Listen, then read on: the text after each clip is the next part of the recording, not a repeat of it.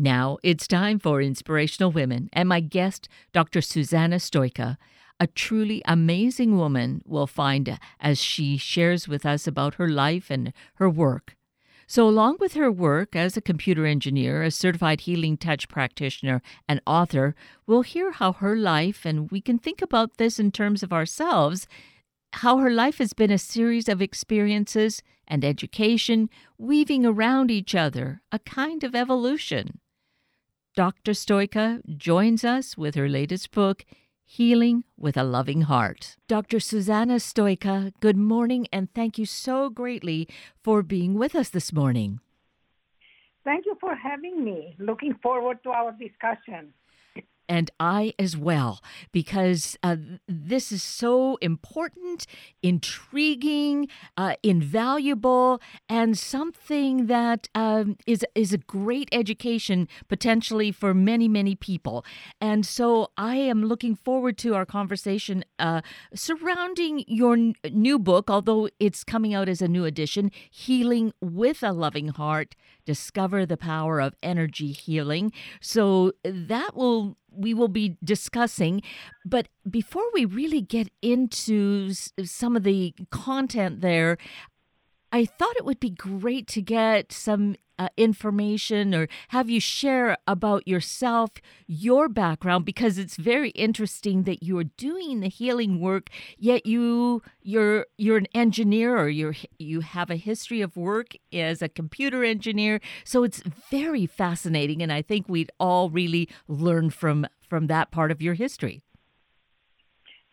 Yes, I am born as a healer, which means I was able from early childhood to perceive the human energy field and actually the energy field of flowers, of animals. And I am able to correct when the energy field does not present itself as its optimum function. At the same time, I was fascinated by engineering. And namely, I was fascinated by the workings of the brain. So the closest engineering discipline to the brain was computers. So I was part of the first promotion of computer design engineers in my country, which means nuts and bolts design of the computer, which is based on logic, which I loved doing. And I was lucky enough to also be part of, in my country of origin, of the team building the first computer in my country. And also, when coming to North America, I was lucky enough to define the new technology for computer industry, which allowed eventually to have today iPhones and iPads and notebooks. So I was absolutely lucky in my profession. Also being fascinated by the brain, I went for a PhD, which was the topic of it was designing computers with circuits that mimic the behavior of the neurons in our brain. So it's quite a combination. And sometime on my path in my engineering career, I also designed expert systems which mimic the way people think. So we would put the knowledge of an expert in a system, and that system was able to work like the human expert, only much faster because it was a computer. So it's interesting that my interests were all around the brain. And then at one point, doctors discovered that I had this capability of healing, and they started using me for complicated cases. And when I was working, I found that working with the brain was surprisingly easy for me, while others did not work so much with the brain. And at one point in my career, I was at the peak of my career, both as an engineer and as a healer. In engineering, I was defining advanced technologies. In healing, I was working in a medical practice after engineering hours, helping doctors diagnose complicated cases through energy. And then I had a double brain injury, 2 slip and falls on ice on the same day. The importance of it is that I went into a state where I couldn't remember any of my languages that I speak. I speak several languages fluently. And plus I was in terrible pain, headaches, or body pain. And in that state, when I was looking for somebody to help me recover from my brain injury, I realized that my knowledge of brain injury recovery was something that it was not available to every healer. Most of the healers actually all the healers I met, they were not able to do the work I was doing. So it was kind of a 2x4 to tell me that what I was doing was important. So when I realized that, I decided in my confused state of mind that I am going to recover from this double brain injury. And when I am on my feet, I am going to write a book to help other people who have brain injuries by using both my knowledge of my own recovery and the knowledge as a healer to provide insights into brain injury. And that was my book, which was published in 2010, Heal Your Brain, Reclaim Your Life. So after I wrote the book about brain injury, this year I released a book about a number of illnesses I am working with.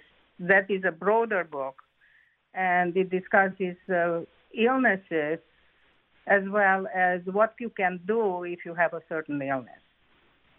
Now, the thing is, the brain, of course, I should say before I even say that, is that all of your life is so fascinating. It's always interesting to hear people's stories and see the path that's gone on and how it all weaves together and really is so incredible and beautiful.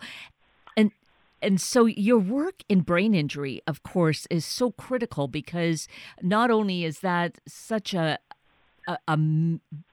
big thing, a major injury that happens with so many people, but to know that there is such great hope around that in terms of healing, but also how the brain affects all other parts of ourselves. So that is really incredible to have that book, that work. And now with your current book on healing with a loving heart, it leads me back to your saying how at a young age you already knew that you had this gift. And was it pointed out to you, or did you just kind of have that sense naturally that, oh, well, this is just something I do and it's not nothing, or didn't feel extraordinary? I had no idea I was doing it. I found out that I was doing it when later on in life I went for a course on inspired by Chinese medicine called polarity healing because I was hoping to find a tool to help my husband with his backaches. And at that course, my hands took off and I healed somebody. And of course, I was, can you imagine an engineer suddenly have your hands move by themselves? You can't control them. It was pretty scary.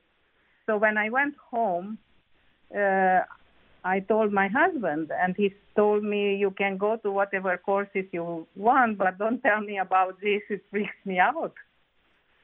And the next person I told was my father, and he was very calm and told me, oh, I know, you were doing it when you were 7 years old.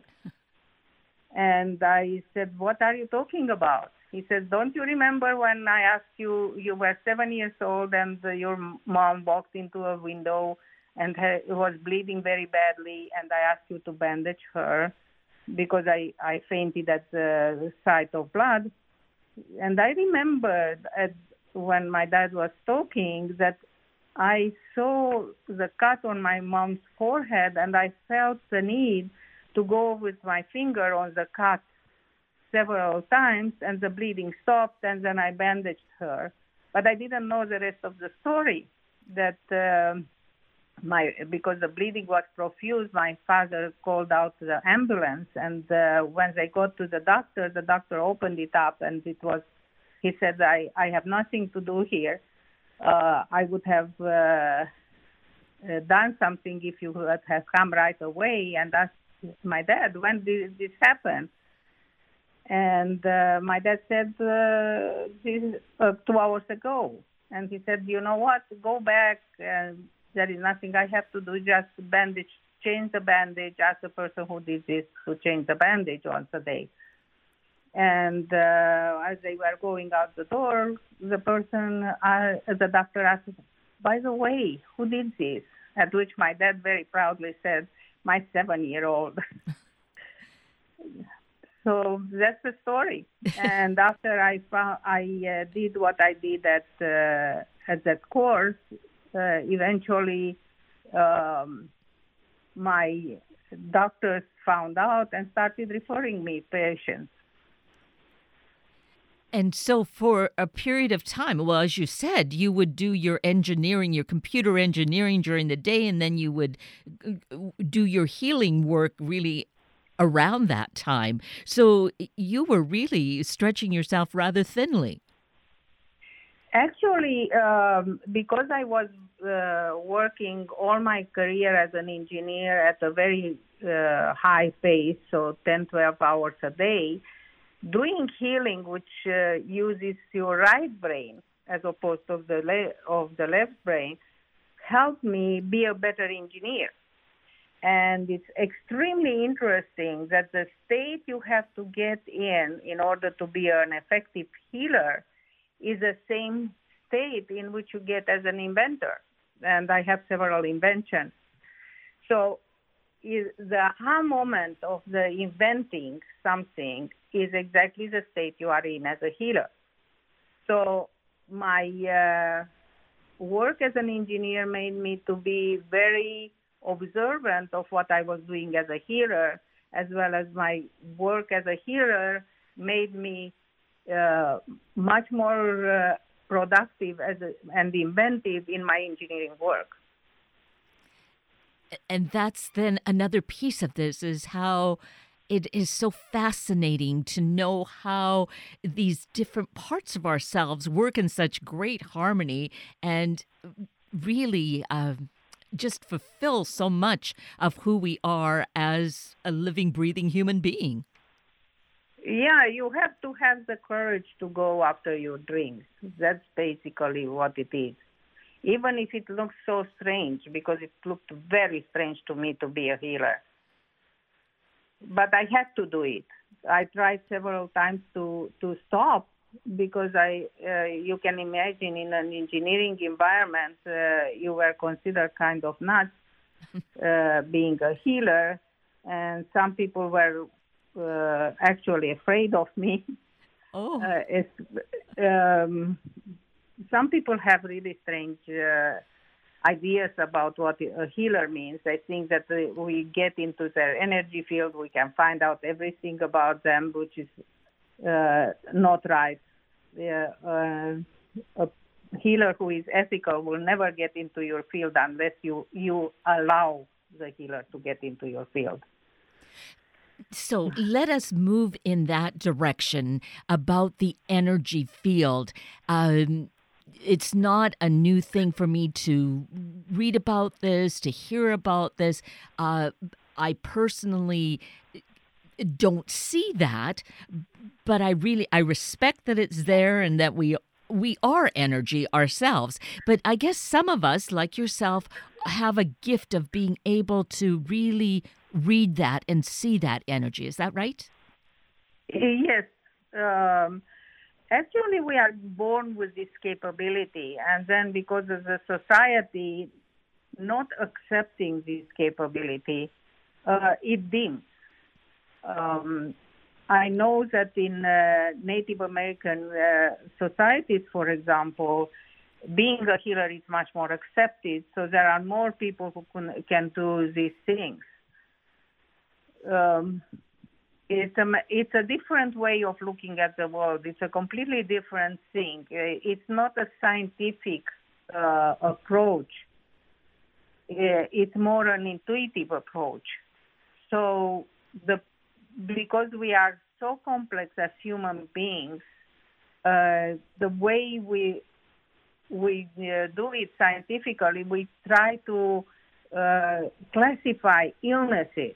And what the illness label is actually, it tells you that with 80% probability you have this because you have these symptoms. But the same symptoms many times can be another illness. That's why sometimes it's so difficult, especially with people who are really very sick, to discover what do they really have. Talking about this in the healing perspective of the human field, we don't have illnesses. We have irregularities in the energy field. And it makes much more sense, for example, if somebody has headaches, really bad headaches which come and go, that can be caused by so many things, an overactive thyroid, toxic liver, just plain you didn't sleep at night, and other things that happen in your body. But all of them are bad headaches. So it depends a lot on the doctor, how good the doctor is, how experienced the doctor is to give the right label so he can give the right medication. In the energy world, you will find the irregularity in the energy field if it's a toxic liver in the liver area, or if it's an overactive thyroid in the thyroid area. And you don't even really care that that's where the liver or thyroid is. You care about the irregularity. You fix the irregularity, and the body can function again properly. We as human beings and as a living beings are born with a program, an innate program of recovery from any illness. So we are self-repairing mechanisms. But what happens when we are under stress or malnutrition, the energy field collapses, or it's not in its healthy state. And the energy field is what controls actually our functioning. And when the energy field is not at its best, the program which we are born, the self-repairing program, cannot work. So the role of the healer is not to heal. The role of the healer is to adjust the energy field to be at its optimum to allow the healing process. So this is such an important concept of with stress. We know stress is so detrimental to us. And here with stress affecting the energy field, you said it collapses the energy field. By having that awareness, can we, in a way, do some self-healing to do what we can to alleviate the stress so that the energy recovers? Absolutely. The easiest thing that is available to us is deep breathing. Going outside, being in the sunshine, and do deep breathing in clean air is the best thing, easiest thing available to anyone. And deep breathing means that when you inhale, if you hold your hand on your belly, the belly comes out. And by coming out, it sucks in more air into the lungs. And then when you exhale, you push your belly back and you kind of have a feeling like a tube of toothpaste. You push the air out. And then again, you do it slowly. You inhale, you exhale. Do it 10 times, several times a day, and you will see how much more relaxed and how much better you can think. Your thinking becomes much clearer. The other thing is walking, fast walking, having good nutrition, again, is beneficial. There was a researcher who actually did some videotaping of a person eating a green salad, fresh green salad, versus somebody else who was eating a hamburger. And the person who was eating the salad, while they were eating it, the energy field became much broader, nice colors, beautiful colors. And when the other person was eating the hamburger, actually muddy colors came into the energy field, and it didn't expand. So being aware of what we breathe and what we eat is very important. Also, if you catch yourself having fear, anger, envy, just ask yourself, this event, this person, how much would it matter 3 months from now, 6 months from now, 1 year from now? Probably you won't even remember that the person told you a mean thing. Right. And when you are aware of it, basically the whole negative ideas, the fear, the anger dissipates. This is so critically important for our life in general, and now more specifically when we're living in this very challenging time of COVID. I think it's even more important to understand this and play with it. I'm going to use that word, play, if we feel somewhat questioning it. But what have we got to lose except the fact that we could actually be helping ourselves and healing ourselves? And to that point, in this... there are two big problems with COVID, very specific.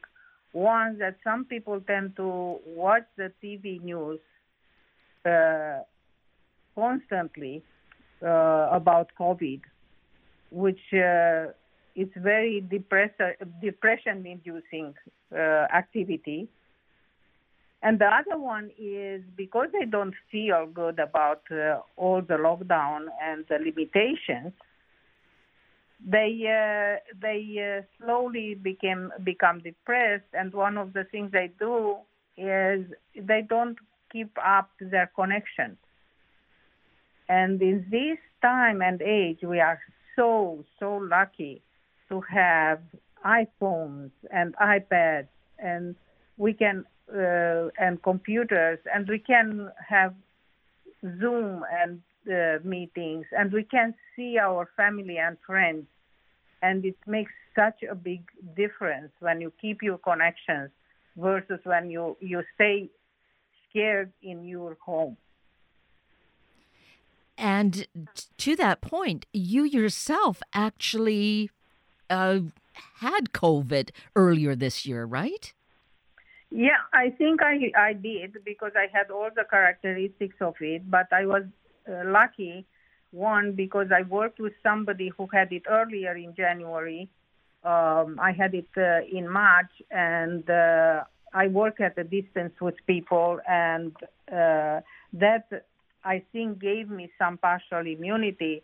And then when I had it, it wasn't as bad. Plus, I always have alternative stuff in my house to help me if I get sick. And I was able to get myself on my feet with things that I knew I can test myself what is appropriate for me. So I was able to help myself. It wasn't pretty. I felt pretty bad for about 3 days. I was so exhausted I could not even get dressed. or wash myself, but then slowly I recovered.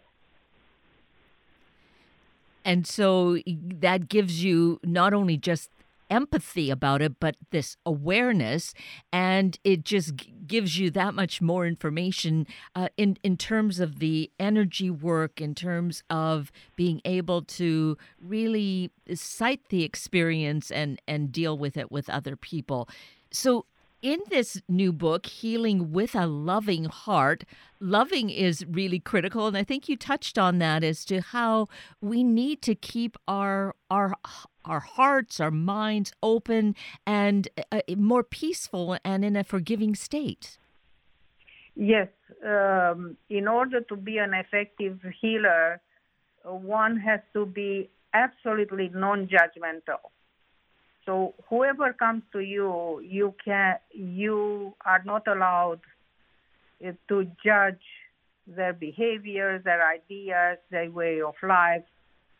You can help them change it, which I suggest the changes they need in order to live a more fulfilling and healthier life. But if you start judging somebody, you yourself put yourself in a situation where you have a negative idea. So what you do, you depress your own energy field, so you are not as effective. You have to have a healthy energy field in order to be able to help others. And by the way, the title of the book comes from a little nephew of mine who is grown up right now. But one day I was working on his brother, and he wanted to watch, and we were in another room. And when we came out of the room, his mom asked him, "So what did Susana do?" And the little one summed up beautifully. It was a 5-year-old, as the 5-year-olds are so direct. He said, "She gave him love." Yes. Isn't that just so simple and beautiful and accurate? It's absolutely accurate. The energy you are working with is the energy of unconditional love. And that's, I think, the message or the essence of what we need in terms of our whole life all of the time. We'd probably alleviate most illnesses if we could live in that state. Would you say, Dr. Stoica? Absolutely. If you are in a state where you don't judge people, so you don't get angry, you don't get jealous, you don't have all the fears that we are typically living with, your energy field is at its optimum, which means when the energy field is at its optimum, even if you get sick, you recover very easily. There is just so much of importance and value here. It's very simple, and yet there are the intricacies, and our time goes by much too quickly. I just want to say that this book is such a wealth of information, Healing with a Loving Heart. We can look at your website and get some further information. So let's share your website, Dr. Stoica. The website is very easy, healingbraininjury.com. Great. So we can get lots of good information there. And I am just so grateful to have had this time with you, sharing this very critical information, very simple and yet really huge. So thank you so much for taking time with us this morning and giving us such important insights. Thank you very much for having me, and I enjoyed it very much. This is Mandy Ringenberg with your Sunday morning shout out. And this week's shout out goes to the Habitat for Humanity of Seattle, King County. Habitat for Humanity around the world brings people together. As a volunteer, homeowner, donor, or community member, being a part of Habitat creates strength, stability, and self-reliance through shelter. Habitat for Humanity of Seattle King County strives to create affordable homes, even repairs homes for low-income people and seniors, and operates discounted home improvement stores in Auburn, Bellevue, and South Center. All in all, they mobilize more than 4,300 volunteers a year through community work. They continually work on constructing, renovating, and preserving homes, advocating for fair and just housing policies, and providing training and access to resources to help families improve their shelter conditions. Founded on their simple principles, they provide local, durable places and sustain action by figuratively and literally building communities and homes from the ground up. Apply to volunteer on their website anytime or check out their community calendar to sign up for upcoming building projects.